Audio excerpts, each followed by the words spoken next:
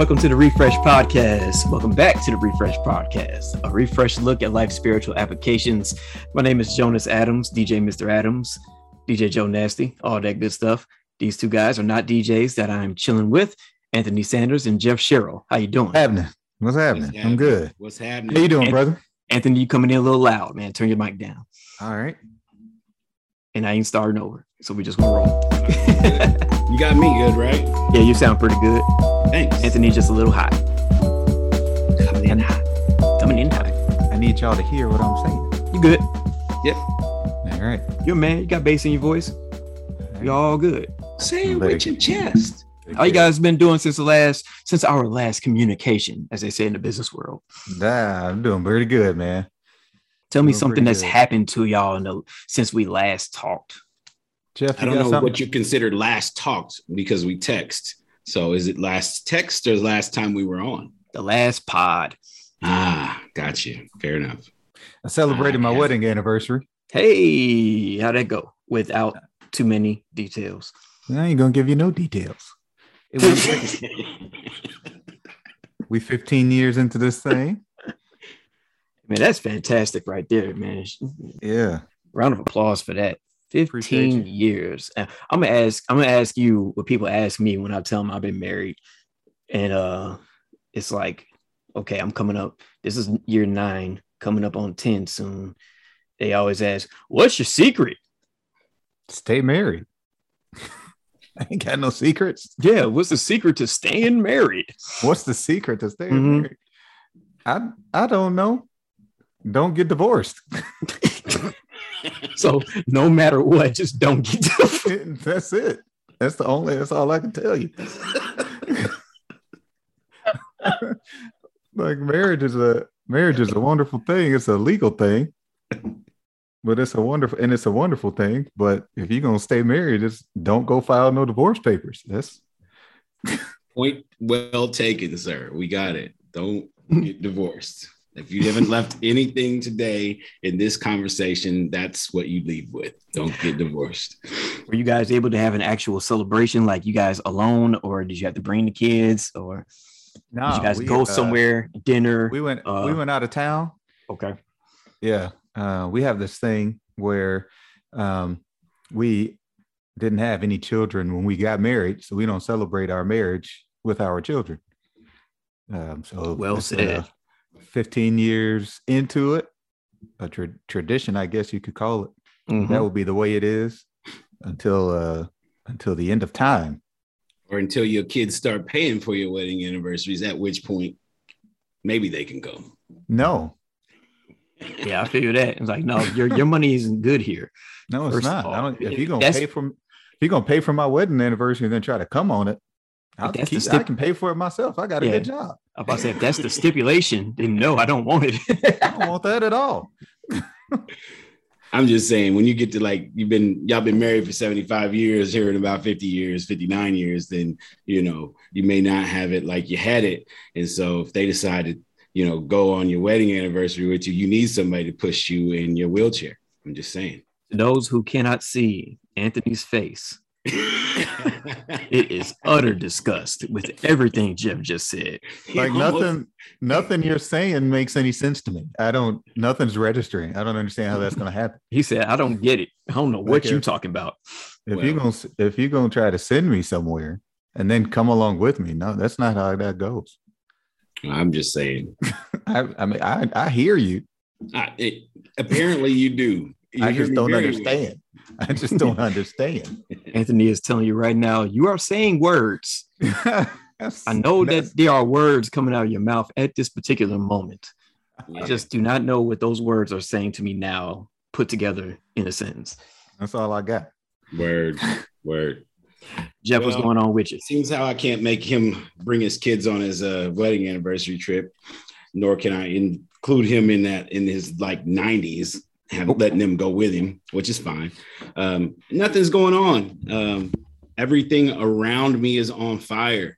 California is burning. We have been under a cloud of smoke, I want to say probably for a good month. You meant literally. Literally on fire. So it's been smoky at best and looking The sky is still smoky. We've done nothing from that standpoint. Still waiting on the cooler weather to come. It is better now, so it ain't 1,000 degrees outside, so that's cool. But I mean, other than that, man, only thing we're doing is prepping for our little getaway, which is Tuesday. We're leaving out of town to go get some R&R, much needed rest and relaxation for myself, especially because I've been on the go the entire pandemic. So it's kind of crazy. I read an article somewhere that said that a lady started the fires, not all of the fires, but a good chunk of the fires, because she was outside trying to boil bear urine to drink. Sorry? Yeah, I'm going to repeat it because it's one of those things that needs to be repeating, because you don't just get that on the first go around. I had to read the article like 3 times. And you can guess what she looked like. But she was outside trying to boil bear urine to drink. And started a fire. And it got out of control. And I want to say because of that fire, 144 homes were lost. And she's going to spend a good amount of time in prison. I can't remember how long it was, but it was long, but it ain't long enough for me. But it was long. But to me, still not long enough. But I had so many questions. I'm so confused right now. I still am because the article didn't answer any of my questions. So I ain't gonna say what my first question was, but one of them was, why why bear urine? Another question was, how did you get this bear urine?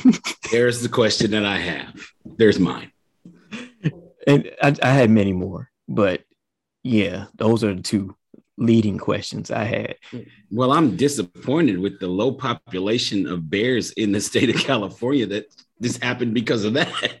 Like there's so many different sources of water, and that's where you went. Bear urine. Whew. Well, so yeah, everything in California is on fire. Right. Apparently. Because one lady has a delicacy that she quite enjoys, apparently. So bear urine, y'all. Take that with you today. Yeah, we have made Anthony just utterly disgusted twice so far in today's podcast. I don't know which disgusts me more. The thought of, and I love my kids, but the thought of them being on an anniversary trip with me, or the bear urine. This is an existential conversation that I'm going to have with myself. No, you don't. Just leave it alone. I'm curious now. Don't wait. Don't waste your time with that cognitive dissonance that you're experiencing in this situation. I mean, what are we doing here? That's what your face is saying.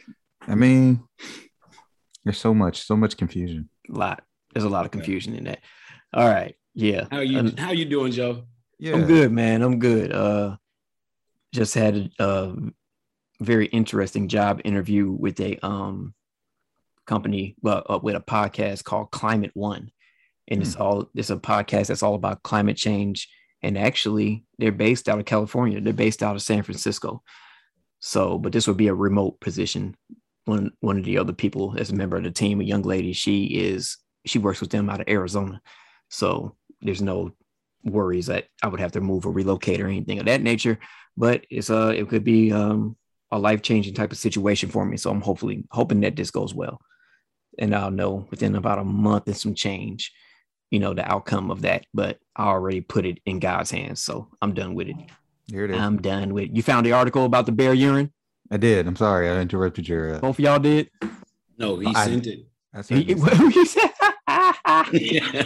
We got off track from your conversation. I'm sorry. I distracted y'all. Go ahead. Keep talking. I think it's very relevant that he's going to be on a podcast about climate change. And, one of the reasons why California is on fire the way that it is because of climate change. I think that's really that's a great segue, Joe. Way to go. You're really good at this. So I do, man. You know what I'm saying? Look, tell them people in San Francisco they need to come up off their paper.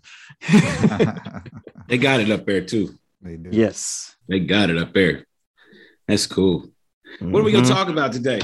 Well, I'm glad to be with y'all again. Yes, absolutely. Yes. Absolutely. Brotherhood is the topic that was chosen today. All of us have brothers. All of us are in brother type of organizations. So I think that we should be able to speak about this extensively. Yeah, that's good. Yeah. That's good. When you picked the topic brotherhood, which angle did you want to tackle that from, Mr. Jeff? Well, I didn't pick the topic. You did, though. I offered two options and you chose brotherhood. Boom. Did I really? Dang it. So he's got a good memory. I don't, apparently. No, I was talking about me. Oh, you. This man just I'm not even gonna jump into that. I'm not. I am he. I'm he. No, I think really what's cool about a conversation about brotherhood is there's a few angles that I'd love for us to talk about. Again, kind of piggybacking off of our conversation from the last time when we were talking about fatherhood. The importance and the value of having brothers that you share with. Not everybody has a biological brother, but in the African-American community, brotherhood takes on a totally different definition than it would, say, in other communities, in other races and cultures. So I love to talk about brotherhood from the standpoint of people that we associate with as friends and how that looks. I love to talk about our biological brothers, those of us that have them, and what that looks like. And then from a standpoint of, that accountability piece, which I think I want to end the conversation on the accountability part of what it means to be a good brother and how you support your brother. Those things really are critical, I think, for all men. One of the biggest challenges that I think men face in this culture, in the society, in the 21st century, is that a lot of brothers are going it alone.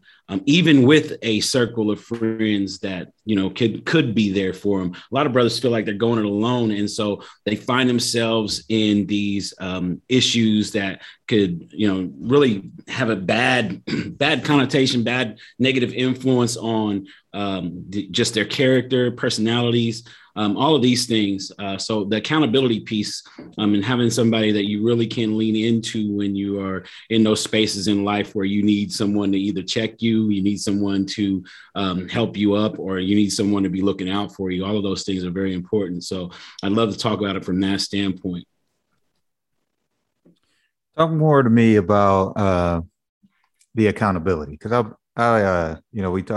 we always talk about holding each other accountable. And, when I've brought this up before, Jeff and I have had conversations about accountability.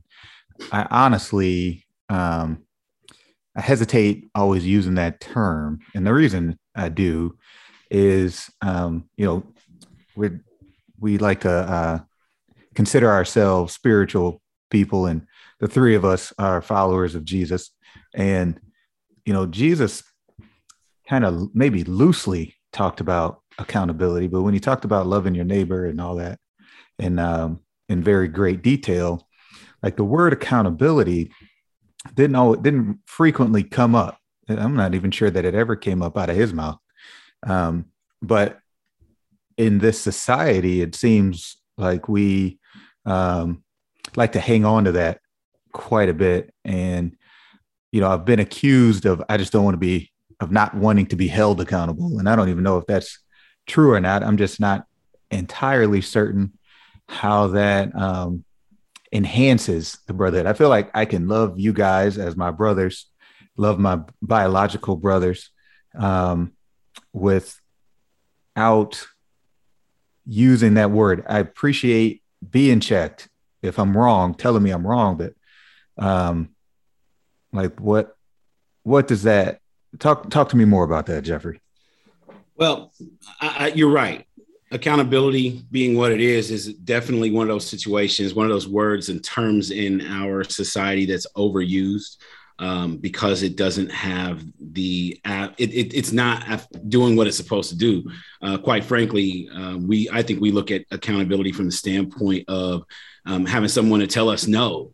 And I don't think that that's exactly what the term is supposed to be used for. It's more along the lines of having someone that you can bear arms with, someone that you can share the process with, someone that you can go on the journey together with. And so when I look at it from a standpoint of accountability, I'm not just talking about the correction, but I'm also talking about the partnership, what it takes to go through life and have someone that you can trust with your life. One of the reasons why I'm Anthony and our friendship is so strong is because I trust you, not just with me. I trust you with my family. I trust you in so many different circumstances that go beyond just, the simple, Jeff, are you doing right? Are you getting yourself together? Keep it tight, bro. Don't fall off. All of those things are great. But when I can insert you into, any circumstance in my life and you're going to be there. I mean, when my brother passed away, your brother too, quite frankly, passed away, was not even a question. The place that I went and laid my head and rest and all that stuff, it was in your home. And that was a part of the accountability, being there on the journey and on the walk.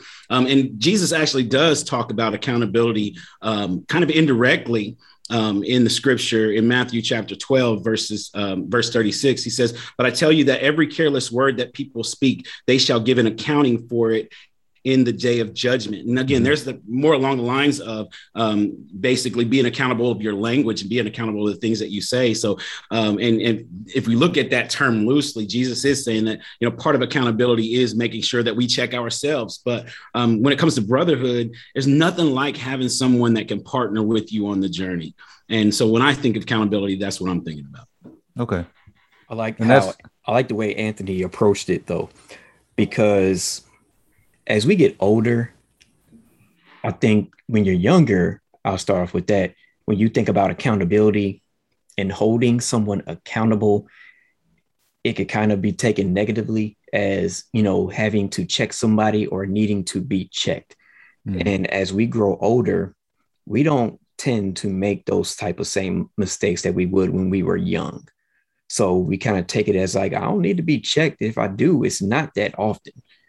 So, but I would like to think more of accountability as when we're referencing in this topic of brotherhood, it's more along the lines of someone who is going to be honest with you.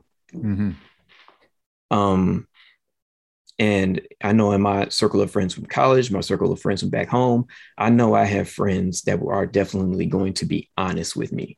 Or accountability can be looked at from the point of not letting them make a mistake that they might not know that they are making. It could be something as simple as, "Hey man, let me get those keys. You crashing here tonight." Yeah. That's holding your brother. That's being accountable, or holding someone accountable. But a lot of times we'll look at accountability as saying, or telling somebody when they are wrong, but that could also be looked at as telling somebody when they're right.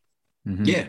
Exactly. But we seem to have a look of it from, but when you talk about holding somebody accountable, it could be a negative tone associated with it more oftentimes than not. But it's really not. It's just a matter of having people around you that even if they barely ever have to do it, that they are going to be honest with you when you need them to the most. They're not going to just tell you what you want to hear. That's the way I would take it. Absolutely. Yeah, I think, in a roundabout way, those are all the definitions that I'm looking at and what I hear, especially when it comes to that, again, that brotherhood piece of it. I mean, I grow up, I have two older brothers, one's passed away, and I have a younger brother and a younger sister. And in my family, my brothers have access to me in a way that no one else will ever have, And so for me, what Trent, my oldest brother, says to me, especially when it comes from him, I take it very, very seriously. Whether he's checking me or he's giving me encouragement or, he's lifting me up, whatever the case may be, that accounting in that relationship is very important to me. It's got so much value. He is, for lack of a better term, for our nuclear family, the patriarch at this point. He's not that old, but he's the patriarch. My father's passed away, so the wisdom that comes from him is very important. And so if he's holding me accountable to, behaviors, and accountable to, lifestyle, and accountable even to my health, I'm one to listen, because he's not going to tell me something that's going to hurt me. He's not going to tell me something that's going to break me. And I don't know that everybody can say that about people in their lives. And so I think that brothers need to have someone that can be that person, or be that group of people for them, to keep them down that path that they want to be on. So correct me if I'm wrong, but it sounds more like reliability than accountability. In the sense that, like what Jonas was saying, and y'all know me, I'm very literal of a person, and the literal term for accountability, or holding someone accountable, does kind of lean more towards that, making sure you're doing right and not doing wrong, as opposed to some of the definitions that you guys use. And I don't want you to think I'm saying y'all are right or wrong, or I think you're saying exactly that, but it's fine. You can totally tell me I'm right. Yeah, I mean, I'll say that you're. I'll say that you're right. But in addition, it seems like, this is for me, right? Because I was asking the question, and so when Jeff is asking me, or if Jonas asks me to help them be accountable, just be as reliable to you all as I can possibly be. And y'all, both know that y'all ain't got to worry about me being honest. Very true. You know what's coming. You may not know the words that are coming, but you'll know that it's genuine. That's right. Yeah. So, all right. So as y'all ask me, as people ask me, that's the way I look at it now. Because I like Jeff. Well, like both of y'all, I got biological brothers, and my oldest brother and my middle brother, they're both like the upper echelon in my estimation of wisdom, practical knowledge. And like Jeff does with his big brothers, it's not what they say is gold, but what they say is serious, and what they say is real. And if they're saying it, then they mean it, and it's intended to improve what it is that there's to improve my life in one way or another. I've taken liability out of what y'all have said, more than anything else. Let me ask y'all this, in regards to brotherhood. How do you teach it? Now, and I asked that because, we all have brothers, we all have children.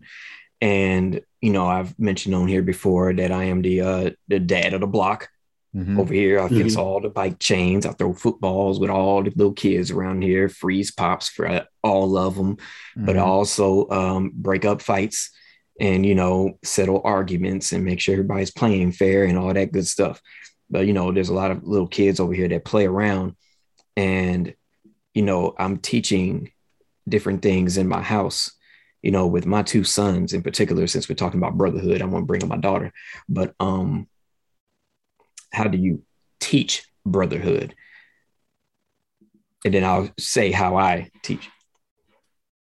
I don't know that I've ever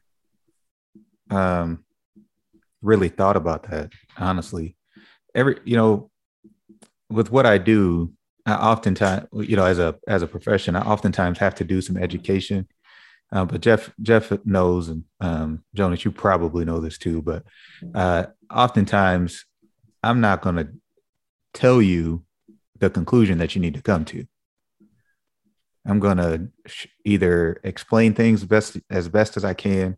And at the end of it, if you got questions and you want my opinion, I'll offer it to you if you ask me for it. But at the end of the day, you've got to make this decision for yourself, particularly in the healthcare field. But and so in my day-to-day life, I try to emulate that just in action. So, because my father, he taught me a great deal about being a brother. He is the only boy out of the 4 kids that he grew up with and his 4 siblings that he has. And he had to lead more than one might expect just based on what happened with their household. But he was reliable. He was available. He just was, and you saw it too. And he's one of the reasons why I have made the brotherhood connections that I've made with people that were not born of my mother. You know what I mean? Because I saw him interact too with people in his job and people at our church and people from our school and things like that. And just so that's how you interact with other people, and people call you brother. Like if you grew up in Main Baptist Church, y'all called him Brother Mark. And Absolutely. It was more than just a title of respect or of how we do in the Black church. Hey, refer to each other as brother all the time. My brother. Yeah, hey brother. But it was real. I could see that it was genuine. Like it was a genuine description of him. And he is one that also leads by example. So that I don't know, Jay, I think that's the best answer I can give you, is that I try to lead by example to show them, like, this is how I interact with my brothers and the people who call me brother. This is how I interact. So this is, I hope it's relatable and reproducible. So I don't know if that answers your question or not. It does. In a roundabout way. Definitely does. What you got for me, Jeff? I don't. I think he answered it. I really, it's about example. I don't know that you can say anything to someone about being a good brother without doing it. Because if you're talking about it and you're not doing it, then obviously your words aren't in alignment with what you're being or doing, and therefore you're just it's just words. So brotherhood doesn't come from it doesn't come from anything that you can say to somebody. Brotherhood comes from the mere fact that you demonstrate it. So I'm a good brother to those that I love and care for, but I'm a good brother to those that I don't care for. I mean, I'm going to keep bringing scriptures up because I think that it's important, again, from our perspective. When you look at Hebrews 13:1, it says, let brotherly love continue and do not forget to entertain strangers, for by doing so, you have unwittingly entertained the angels. And so it literally is talking about, making sure that we maintain this balance where we're good human citizens, but willing to help each other out in any given circumstance or situation. So I think it's about demonstration. I don't think it's about explanation. That's kind of where I was going with it. I don't know if there's a way that you can teach it besides just being a good example of it. And then you can kind of expound upon it as certain situations come up. That's why I asked it, because it's not like a textbook thing. I don't know if there's written rules to being, to being a good brother or anything like that. People know it when they see it though. Mm-hmm. And when I'm outside with some of the kids and they might get into their little arguments, our kids do, they'll be fighting this minute and then they playing together the very next minute. But one of the things I just stress to them and to my sons in this house is to look out for each other. Mm-hmm. One of the things I have to repeat outside is that, look, y'all are neighbors. Y'all all play together every day. There's no reason ever for y'all to be fighting with each other. Y'all all stay in the exact same neighborhood, doors away from each other. How you gonna fight with somebody that you this close to? Mm-hmm. It doesn't make sense. So y'all got to figure out a way to get along. All y'all want to do is come outside and play anyway. Like, what is there to be fighting about? So I just stress to them, like, look, all y'all go to the same school. Y'all got to look out for each other because y'all all stay right here in the same neighborhood. So if y'all going to school and you might not know everybody at the school, but you know the person that lives next door to you, look out for each other, not just over here in this area, but when you out there, look out for each other. You never know what's going on. Look out for each other. Mm-hmm. And I think that's just something that brothers should do. like no matter what, the brother might say something that you don't like. They might tell you something that you don't like. Y'all might not always agree on everything, but look out for each other regardless. Yeah. That's another, just to segue a little bit, that's another question from what you just said, Jonas, because like you just pointed out, we will have disagreements amongst each other. Mm-hmm. And so, we all grew up with brothers and as siblings, growing up in the same household. Mm-hmm. There's been some scrapping. Definitely.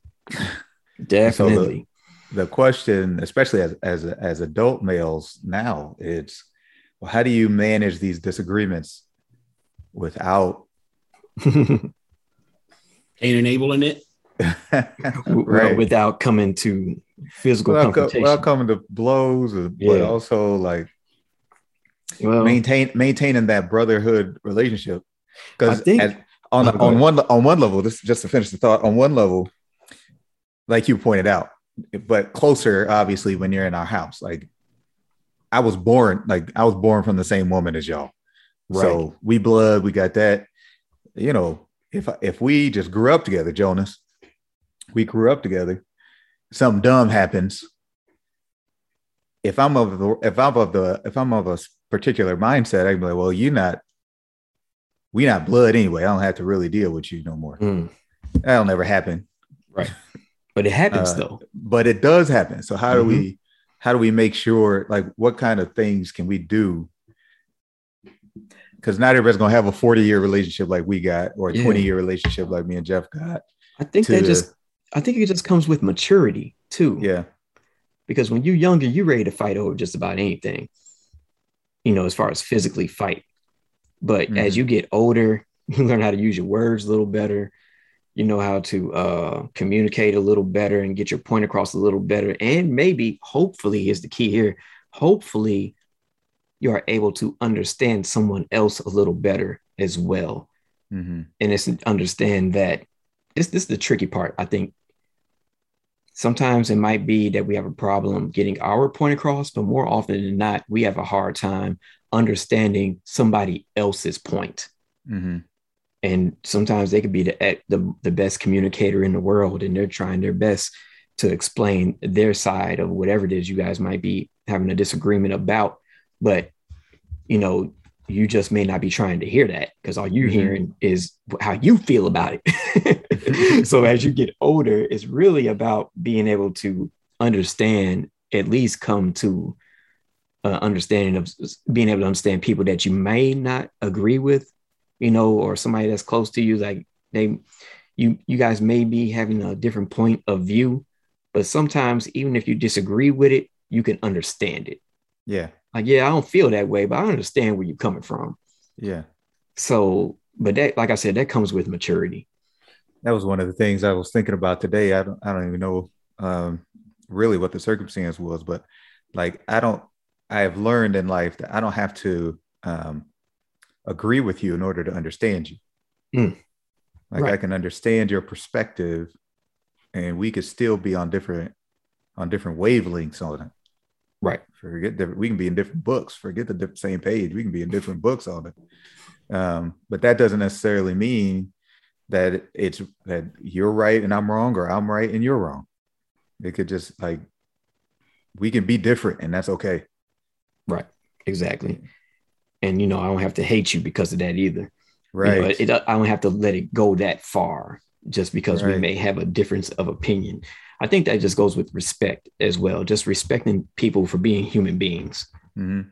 You would think that would be such an easy thing to accomplish, but it's not, or at least it doesn't seem to be when you look at things on a nationwide scale and a global scale. I was about to say, not the way things are now. Yeah, exactly. Like, you see that most people, I won't say most people, but you see a lot of this is how I feel about this, and this is right. And if you do not feel this way, to hell with you.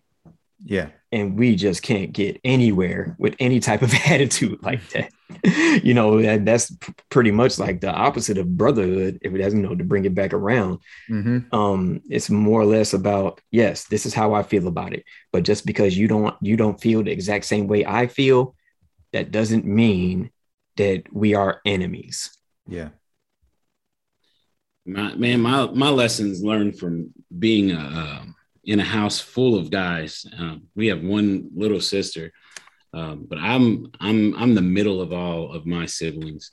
I'm the middle son, and I have historically had a very bad temper, and so and then on top of that, to also have, you know, be sensitive, you know, in terms of not liking to hear really anything from anyone that painted me in a negative light. And even if it wasn't intended to paint me in a negative light, I didn't like to be joked on, picked on, anything.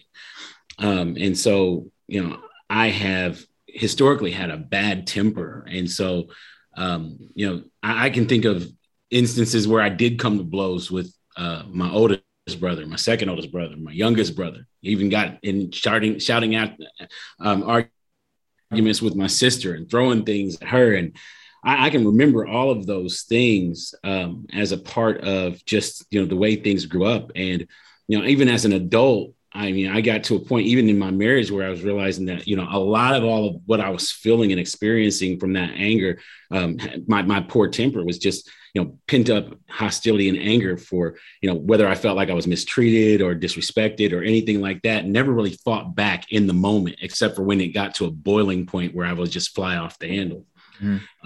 And I think, you know, when it comes to understanding me, I had to get to a place where I was like, all right, this is not sustainable. And so, you know, seeking my own counseling, getting some counseling to work through my anger issues, to work through what I was holding inside. All of those things really led me to a place where I could really understand what, you know, drives me and what causes me to get so incensed so quickly. And I'm shocked that I had as many friends as I did with the type of attitude and anger that I carry, because I mean, you know, anybody could piss me off. That wasn't a thing. And anybody could say something to me that would make me angry.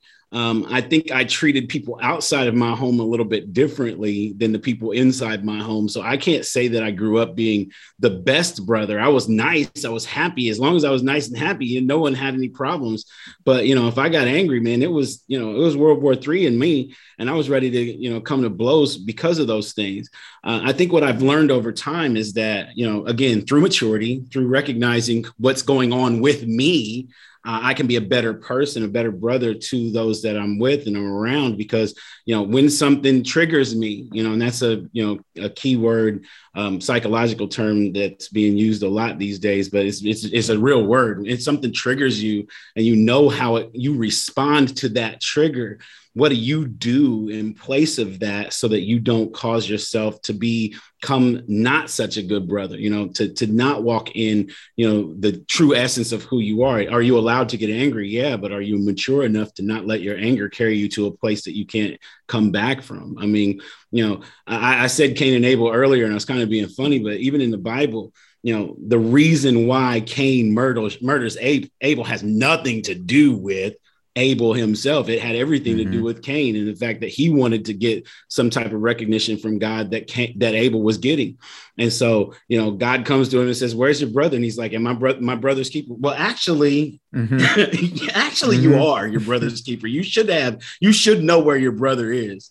And so it wasn't so, even in that, it wasn't an accusation from God. It was just an accusation of saying, look, you know, I know what you did and you need to come clean with yourselves. And I think that's what makes brotherhood for men in the 21st century very challenging, is because a lot of men can't come to terms with who they are. Yeah. And, you know, they become this thing, you know, this gross overblown sense of masculinity about having to have so many different women, about having to have the look, you know, being after the bag and being on your grind and hustling and all that stuff. That's not really what authentic manhood looks like. And because of the inauthenticity Is that a word? Yep. I think so. It Okay, is cool. now. Thanks.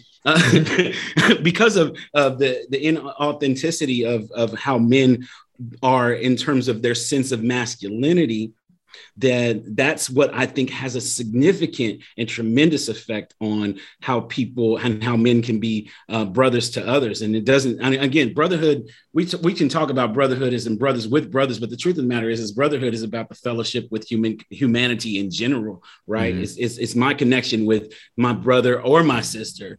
And so, I think that's where we have to help society and help men in society get to, white, black, yellow, all of them. We got to get to the place where we can come to a space where we say, who I am is who I am, and I accept me for me. And that does not have to be, it doesn't have to be stigmatized based on what the world expects of me. And that will make me a better brother. That will make me serve my neighbor a lot better because I'm comfortable in who I am. You said something right there, man. Just the way that society really all throughout time has defined what masculinity is. And as you're younger, you kind of end up buying into it a lot. And then, especially in this day and age, you get older and you just start realizing, like, what are you guys talking about? Like, that's real. Like, why do I have to be working, 40, 50, 60 hours a week, and then also have a side hustle? Like, how am I supposed to then be managing my life? Like, how am I supposed to do that? Like, how can I be available for myself, let alone anybody else, if I'm like grinding constantly? Like yeah. where did we get that from? I'm not sure where we got it from, but you're absolutely right. It's like there's way too much pressure on our young men, especially older men as well too, but the young men especially, to get a 9 to 5, then have a side hustle, and then have their own business. Yeah. And then also have a bunch of women. And then, if you got a bunch of women, you probably got a bunch of kids, and, you got to take care of your kids. And it's like, man, it's only 24.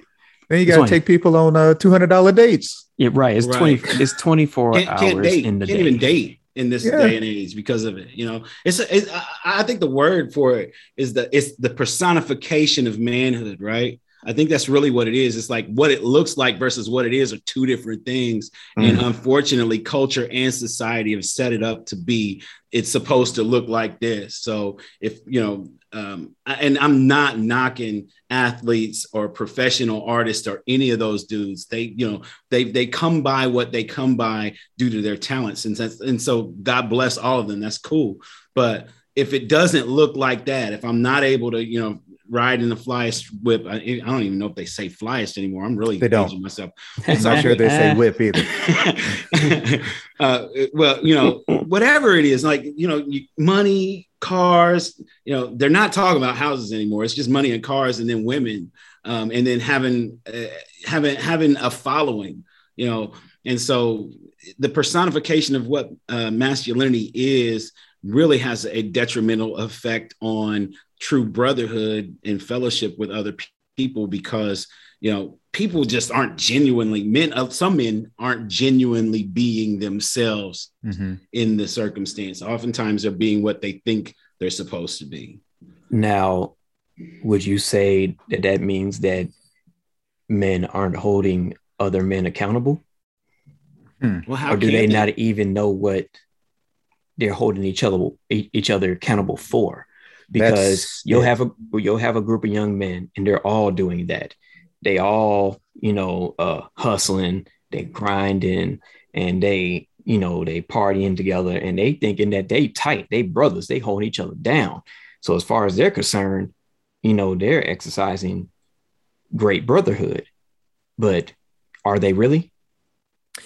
You know what? Honestly, I wouldn't say that they're not, depending on their stage in life. Exactly. That's the kicker. I wouldn't say that they're not. I would say, like, we talked about it in previous podcasts, Joe, how we would hang out. Like, we would chill and party and just be cool and go do stuff as a unit. As a unit. As a unit.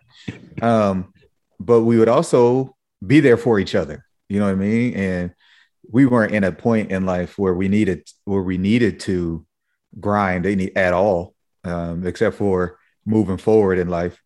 But I think that you can, at a certain stage, do all the things that you just said and keep each other grounded.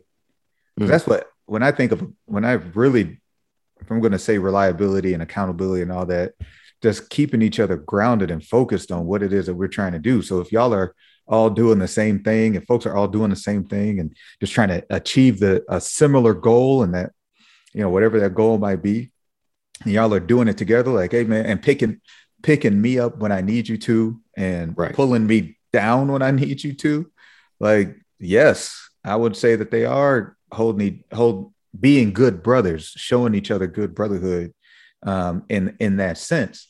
But the moment it turns from trying to help each other be responsible to helping each other be irresponsible, I think that you are no longer being a good brother.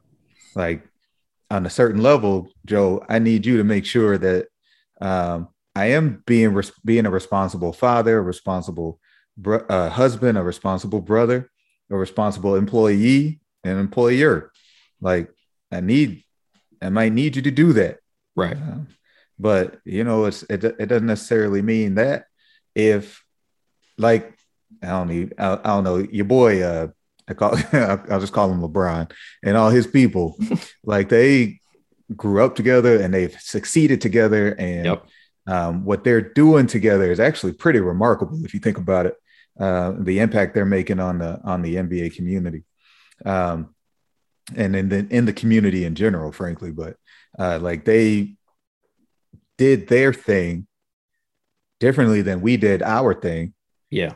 But they did it together, and we're doing our thing together. And I think that's what, when I'm looking at a brother, I'm looking at that, like, are we like-minded? Okay. Are we going to make sure that we are being responsible together? Okay. That makes sense. Because what I was getting at is that maybe accountability and brotherhood and reliability looks different depending on what stage of life you're in. Yeah. That's why I asked it like that, because it's like, while we all in college, we're holding each other accountable. Maybe that could look like, hey man, did you go to class today? Mm-hmm. Right. Hey man, how'd you do on that test? Didn't you say you had a paper due tomorrow? Why are you up talking to me? Did you knock that out? Did you knock out that paper that you were supposed to write? Oh man, I forgot all about that paper. Mm-hmm. Or when you get older, that could be, something as simple as, hey man, your anniversary coming up. What you get her? Mm-hmm. I ain't getting nothing yet, man. Oh my God. Okay, what's she like? Right. Let's problem solve. I'm saying? Yeah. That's a problem. I've had conversations like that with my friends and whatnot, and they, helped me with gifts before, and because, people are at different stages of their marriage. Some of my friends have bought great gifts in the past, and now they are out of ideas. Some of my friends are new to the marriage thing, and they're like, okay, what does this look like? Like, what is a good gift for my new wife? Like, I've gotten her stuff in the past, but this is different now. Mm-hmm. The gifts change, once you get married. So they're trying to figure out, okay, like, what is this a good gift for my wife? Like, this would have been a good gift for my girlfriend, but if I don't, this is different now. So what, so it's different levels of accountability, depending on what stages you are in life. And it's not all about, hey, telling your brother when he's wrong, but it's also like, hey, you get your oil changed. Yeah. Like you said, helping each other be responsible. Like, oh man, you're trying to book a vacation, man. Is you putting a little money away in your savings just in case, a rainy day fund, that engine sounding a little raggedy, bro. Yeah, man. I got a guy. We all got a guy. I got a guy. I know somebody. I got a guy. He'll fix you right up, man. He'll get your car straight. Yeah. You know what I'm saying?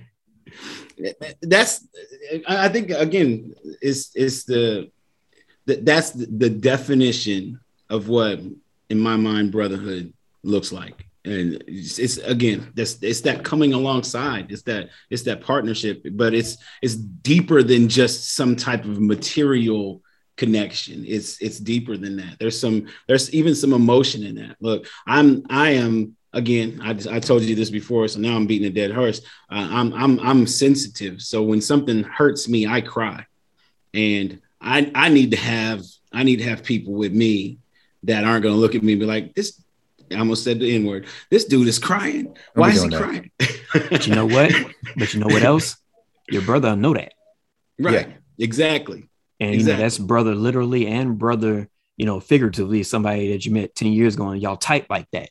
Like they also know how to handle you. I think that's also about being reliable and accountable and, in brotherhood that we might not have touched on all the way yet. Your real brothers know, like what you say, trigger. They know what the triggers are. They know how to handle you, and you know how to handle them as well. Yeah. Like we all know how to play with each other. Mm-hmm. We know some things are completely on limits, green light. Mm-hmm. Some things are off limits completely, to the point where. But even when we cross that line, if it comes up after that, with somebody else, your brother will say something to them before you will. Yeah. Hey, we don't do that. We don't play like that over here. Right. But I was gonna say, even when we cross that line, sometimes we'll be like, oh, okay, and we'll hit them with the hashtag too soon. Like, my bad. It was funny. It would have been too soon. Really like, funny 3 weeks. You know what? I was wilding. I didn't even mean it like that. I was wilding. Yeah. But exactly. So here's the question. When it comes to the demonstration of this, how do we take what we know to be the thing, again, basing it on various stages of our journey in our life? How do we take what we know to be the thing, and how do we help some of these brothers, or how do we demonstrate to some of these brothers that may be missing what it looks like to be just a good brother in general with their community and with their environment? How do we help them, maybe move in that direction? I mean, I know it's a lot about self-will and desire and seeing that there may need to be a change, but if one volunteers for such, besides demonstration, what do we do? I think if someone, I think we have to be very attuned to our surroundings and to our circumstances. And, the Lord oftentimes, I told y'all on a previous podcast that the Lord has put me in people's lives so they can impact me positively. But there's occasion where he will put people in our lives so we can impact them positively. And I think we have to be attuned to that quite a bit. And I have learned, or I have become more aware that this is going to sound more braggadocious than I intended to be, but okay, I am aware that my situation, my circumstances, that I am unique in the sense that in the state of Indiana, I can count on 2 fingers the number of Black male OBGYNs that I know of. And I'm not sure. Yep. You included in that 2 fingers, right? That's correct. That means there's one other one than you that I am aware of. And I did new math. Yeah, there it is. And so that just as an example of how unique that is. And that is a story to tell. Like there is a young man that actually reached out to ask me about my story. It's like, well, he reached out for a different reason, but then he ended up saying, well, what's your story? Like, how did you get to where you are? And then in times past, I'd have been like, man, I don't have time to tell you that. I'm doing stuff, and I have learned that it's not right. It's unfair. then expect, if someone's looking to us for an example of success, whatever that might look like, it is frankly, our responsibility to share that story with them. And so if someone did say like, hey man, I've noticed that, man, you've got these people around you that you're referring to as your brothers, but I've noticed that they're not, y'all don't really even look alike. Y'all don't have the same mama. Right. Like what is this thing y'all are calling brotherhood? And I don't think anybody will ever ask that directly, but how did you get to where you are? And frankly, I wouldn't be where I was without my biological brothers and without y'all that I call brothers. It would be impossible to be where I am. And so I think if we are paying attention, we can be more intentional, Jeff, to answer your question. We can be more intentional about saying, hey, this is my story. But then also, I mean, that's where kind of a mentorship relationship can develop with our younger generation, especially you, Jonas, being the dad of the block. Yeah. Like that's just going to naturally come up and come out. Like they're going to see you as a mentor in one way or another. Somebody didn't know how to change the bike chain before you did, before you changed it for them. And that's just to say the same thing can be said and done in displaying and allowing what we have as brothers to be replicated. I think it's a matter of making the time. Like you said, you may not have felt like talking to him at that point, but even if you would have said, I ain't got a whole lot of time for that right now, but let's get together soon. Mm-hmm. You know what I'm saying? Just in take a couple minutes in, or I'll carve out an hour, 2 hours for you, and we can sit and I'll chop it up with you all day long. Mm-hmm. We don't, a lot of times we don't even do that. When one of the things I'm always thinking about nowadays, especially like when I'm playing with the kids outside and all of that, is somebody made time for me. Mm-hmm. So I have to at least make a little bit of time for, not only my kids, but other kids. Mm-hmm. Because everybody ain't got somebody that's making a little bit of time for them. Like you said, he was bold enough to ask you, if you would have dismissed him, one, we don't know when he's going to get this opportunity again to ask somebody like that in your field. There's only two of you. It's only two of y'all right there. And then two, let's say he comes up, he actually meets the other one, or he moves another state and meets another one. Now he ain't got the courage to ask no more. Right. Because, he asked one and he turned him down. So now he's thinking, well, if I know he probably going to be the same way, or she, they probably going to dismiss me too. So yeah, when they do find a time, when it's somebody younger than you or it's a peer, to ask you a couple questions, I think that's part of being a good brother too, is that even if you don't have the time right then and there, at least, match their effort, just match their effort and, help them learn a little something, or throw a football, or, whatever the case may be, just match the effort, I guess is what I'm trying to say. Mm-hmm. That's good stuff. That's good stuff. Match the effort. I guess the only other thought that comes to mind, I remember when growing up, and my house was the youth house, basically. My dad was basically New Era Church in Indianapolis's first youth and children's pastor, undesignated. It wasn't a designated title that he had, but he was basically that. And so, like, he didn't have a problem, stepping in to give that insight and feedback when it wasn't actually requested. Obviously, we were all at his house, so I mean, we got to listen. And my dad was a big dude. If you know Anthony's dad, then you know about the same size and about the same look as they are. So but even in the community, I would watch how my dad would interact with other men and other young men and other men in general. as a kind of a character and a posture that he carried, that would basically, you know, when someone was in the wrong, he knew how to approach it. He knew how to go to those folks and say, yo, this isn't cool. We need to do something different. And I think that's probably pretty scary these days for some people to do, because there is so much uncertainty on how someone's going to receive you.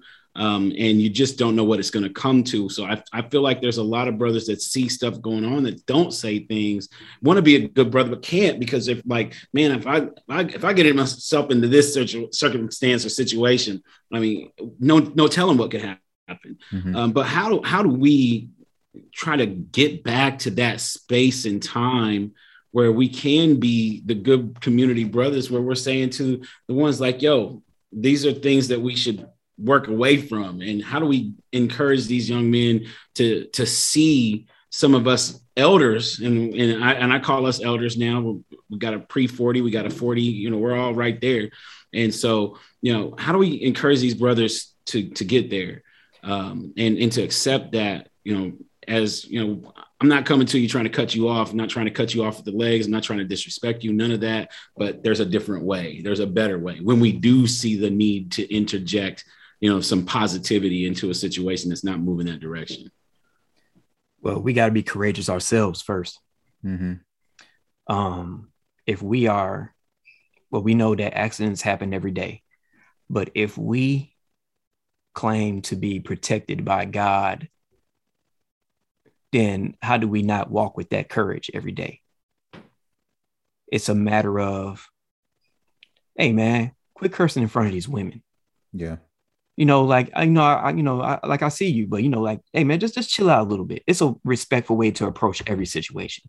And usually when real men are confronted by other real men, yes, there is a chance of that becoming confrontational, but actually more oftentimes than not, it won't.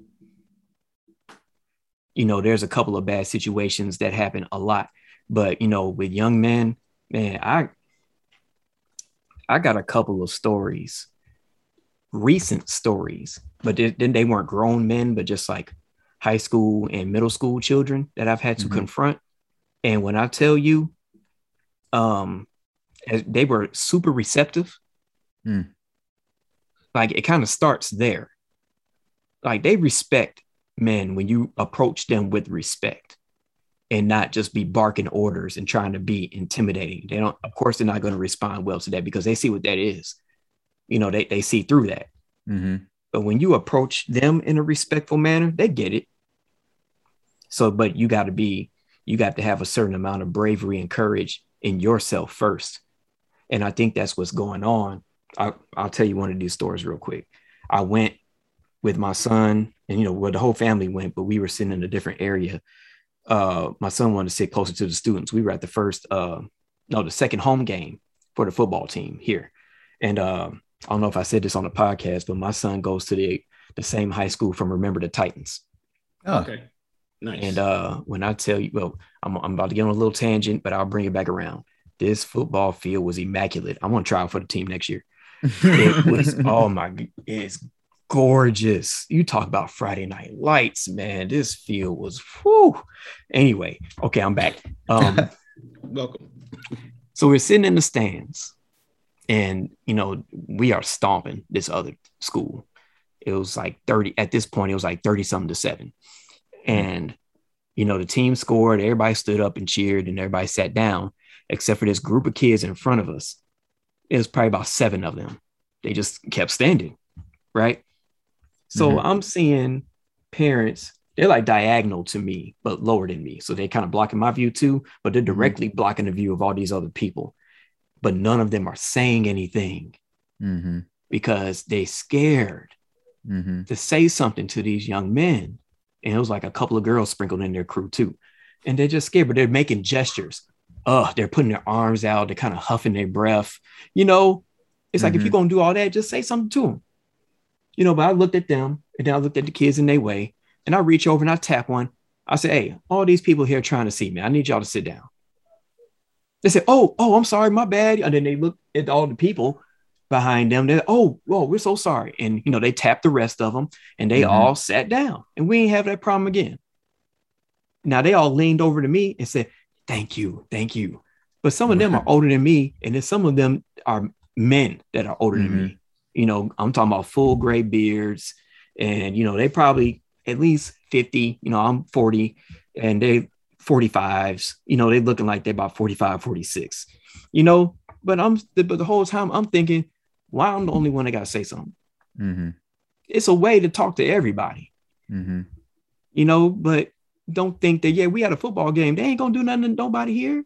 Like they ain't going to do nothing to y'all. Just a quick, hey, we trying to see our kid on the field, just say something. I'll give you another story. This one's funnier. Okay. I'm taking my boys to school. I drive past the middle school bus stop. They waiting on the bus. As I'm driving past, one of them is kind of lingering and like he's not on the sidewalk and he's down the curb. He's like right next to the curb in the street. I see his hand fling like something. He flung something out of his hand towards my truck. I look at my rear view mirror. I see like a flattened pop can bounce off my truck. I hit the brakes. Yeah. Skirt. I'm not just making that noise like a rapper. My brakes really skirt. I put it in reverse. They scattered. All of them. It was like only 2 of them left that chose to hide behind a van. They took off in every direction. I know which one did it, right? The 2 behind the van, I tell them, I was like, hey, tell your little friend, stop throwing stuff at people's cars. I see y'all. They behind the van peeking up, through the window looking at me now. And then I go take my boys to school, right? So I go home joking about it with the wife. The next morning, my wife is saying, okay, I'm going to take Austin to school. So all you got to do is take Jace to school. I'm almost ready. So by the time you come back with Jace, he's the younger one. I'll be ready to walk out the door at Austin. Now, yesterday I had to take both boys. So when I came back home, they're gone. They're on the bus. They're on their way to school. Now I only got to take one kid to school. He has to be at school earlier than them. So now I can circle back. And they're going to still be there. So as I'm pulling past with my son, with my youngest son, that is, I pull up. All the kids ain't out there yet. It's only a couple of them, like maybe 3 or 4. I pull up. I'm getting ready to curse. So, this is an authentic conversation. I say, where your little friend at that was throwing shit at my truck? Sometimes I will use profanity with children so that they know how serious I am.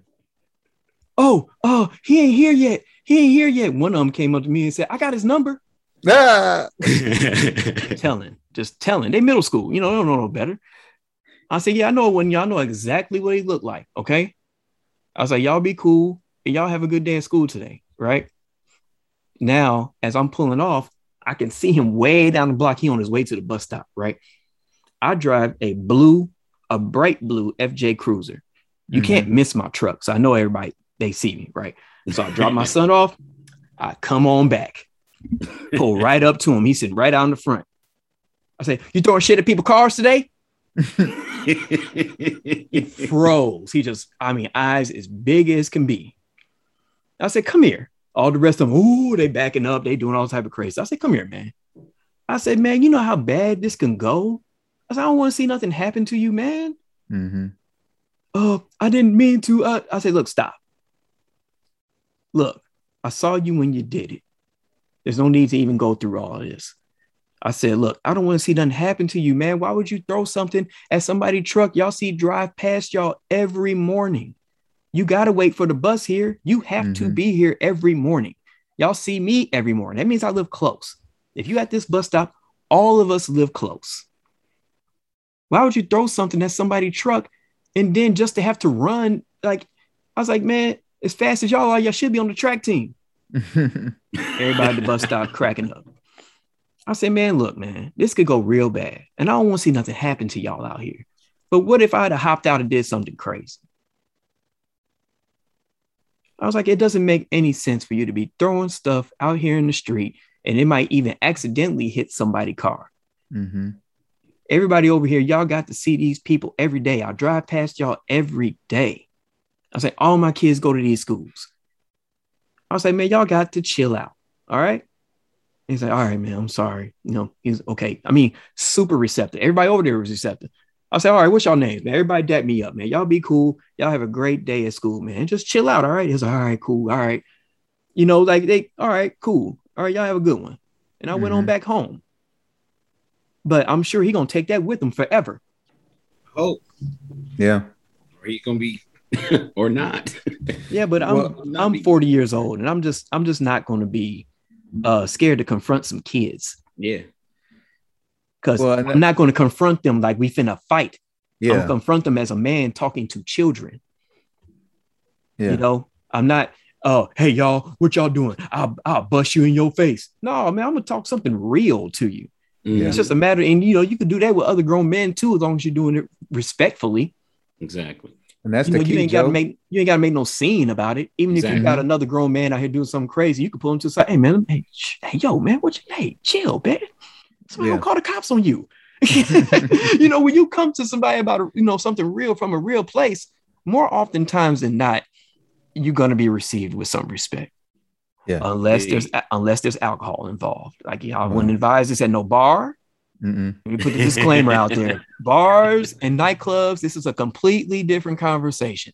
But I'm just talking about just out in the world on a regular day-to-day basis. Absolutely. Well, even then, you can still approach somebody in a respectful manner, like, hey man, you're getting out of control. And then, you know, if it escalates, like I think as adult males, we should be able to de-escalate any situation.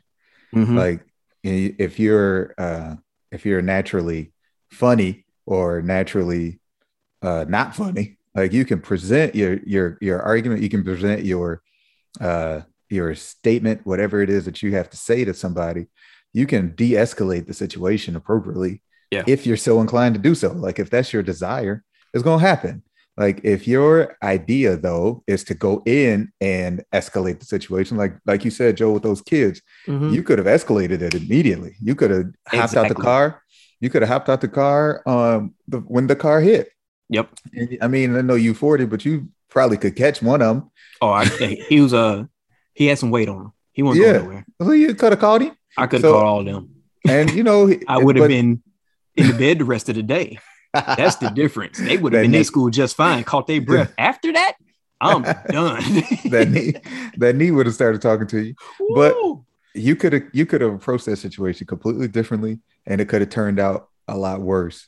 And that, right, Jeff, to answer your question, is the way to do it. Like you see sometimes, frankly, a lot of these young folks just need to know that somebody cares, that somebody is looking out for them, that somebody is watching them. Yeah. And when they don't see that, why would I change what I'm doing if I can get away with it? Why would I be better if I don't have to be better? Like that's the way of the world now. Why do something different if what I'm doing is working for me, and I'm able to be what I think I am or what people want me to be? You know what I mean? Because more oftentimes they don't know that it's not working for them. They don't, because in the moment, like my man was just trying to be funny. Yeah, right? He was just trying to be funny for his friends. Maybe he wants to be more popular. Maybe he is the popular guy, but Lil Man was just trying to be funny. Yep. Like he genuinely probably wasn't trying to hurt nobody. Like a crushed pop can, that ain't gonna hurt nobody. Ain't gonna do nothing. But obviously he was in the wrong, and he knew that, which is why they ran in the first place. But the way that you approach them, as you pointed out, could very well have changed his life forever. And Jeff, that's how we do it, man. Is approach them appropriately. Jonas, you said it best, man. Approach them with respect. Like you can't approach a 12-year-old the same way that you can approach a 40-year-old. And I'm not going to approach y'all the way I approach my elders, even if they're wrong. But you have to be willing to do that and show them the brotherly love that the Bible talks about. Like that is what brotherly love is. being there, showing them that you are seeing, that you see them, that they are seen, that they're known. Like, you didn't have to say, what's your name? You didn't have to dap them up, and you didn't have to wish them well in school that day. You could have very well said, I caught you, curse them out like you did, and then bounced. Like, you could have done that, but you didn't, but you didn't. You saw that these kids have potential. And I think if we see people, as you pointed out earlier too, man, if you see people as people, just as another human being, and treat them, again, going back to the Bible, the golden rule we all know, do unto others as you would have them do unto you. Someone reached out to you when you were younger, you reaching out to these young people. Jeff, you had people in your life that were mentoring you, both your father and outside of your father. I had the same thing. Older, my brother's friends looking out, making sure I didn't do nothing crazy. You know, we just have to continue that. It can be challenging in this day and age. It can be challenging because the world is so distant. Like, social distancing became a thing, but we were already distant socially. That was a bar, isn't it? Because of the way the world is now. Like, we're on social media so much that people think that's what's real. Yeah. And it's not. And that makes it harder to actually have relationship with people. You got all these followers, as y'all was pointing out earlier, you got all these followers and no friends, no family. No real friends. Right. You call them friends on Facebook, but how many of these 500 people do you actually talk to on a daily basis? These thousands, these millions of people giving you all this attention, liking everything that you post. They just nosy. That's all it is. So that's the way you approach it. As you to answer your question, Jeff, you just approach it with a respectful manner, like Jonas was saying. And you just got to be willing to let people know, like, hey man, I do see you. You are known to people. Like, you are not out here. Like the attention, the way to get attention is not that way. Exactly. I think that's a good point to wrap it up on, gentlemen. Yep. Good stuff. Good stuff. Good stuff, man. We appreciate y'all, each and every one of y'all that's been listening. We thank you. This is episode number 3, the Brotherhood episode of the Refresh podcast with Jonas, Anthony, and Jeff. Thank you, y'all. Thank y'all so much. Tell a friend to check us out if you like what you're hearing, or if you don't, tell them to check it out anyway. Listen, guys. They might like it if you don't like it. Who knows? But yeah, man, give us a review wherever you listen to this at. Give us a rating. Subscribe. Follow us. All that good stuff. Jeff, do you got the email and the social media handles and all of that? Absolutely. It's the Refresh Podcast on Facebook. It's the Refresh Podcast on Instagram. It's the Refresh Podcast on Twitter. And it's the Refresh Podcast at WriteMe, WRITE me. Oh man! See, now I was doing so good. You were, man. You was on a roll. I was doing so good. I wasn't ready from the logo. I wasn't ready. So close. Yeah, I know. Exactly. Let me bring it up again. It's at writeme.com. That's the Refresh Podcast at writeme, WRITEME.com. You forgot .com. I was sitting there thinking, I wasn't sure if it was .me. Yeah, I was like, it must be .net or something. .org, .edu. Man, forgot. I thought it was .me. My bad. Hey, you know what? .tv. We are being bad brothers right now. Actually, to me, this is good brotherhood right here. I don't know. But, I'm making Jonas laugh. That's good brotherhood. Yeah, man, send us an email with show suggestions, feedback, all that good stuff, man. And we just appreciate y'all listening, man. We want y'all to be safe, and until our next communication, till our next podcast, man, we gonna holler at y'all. Peace out. Peace.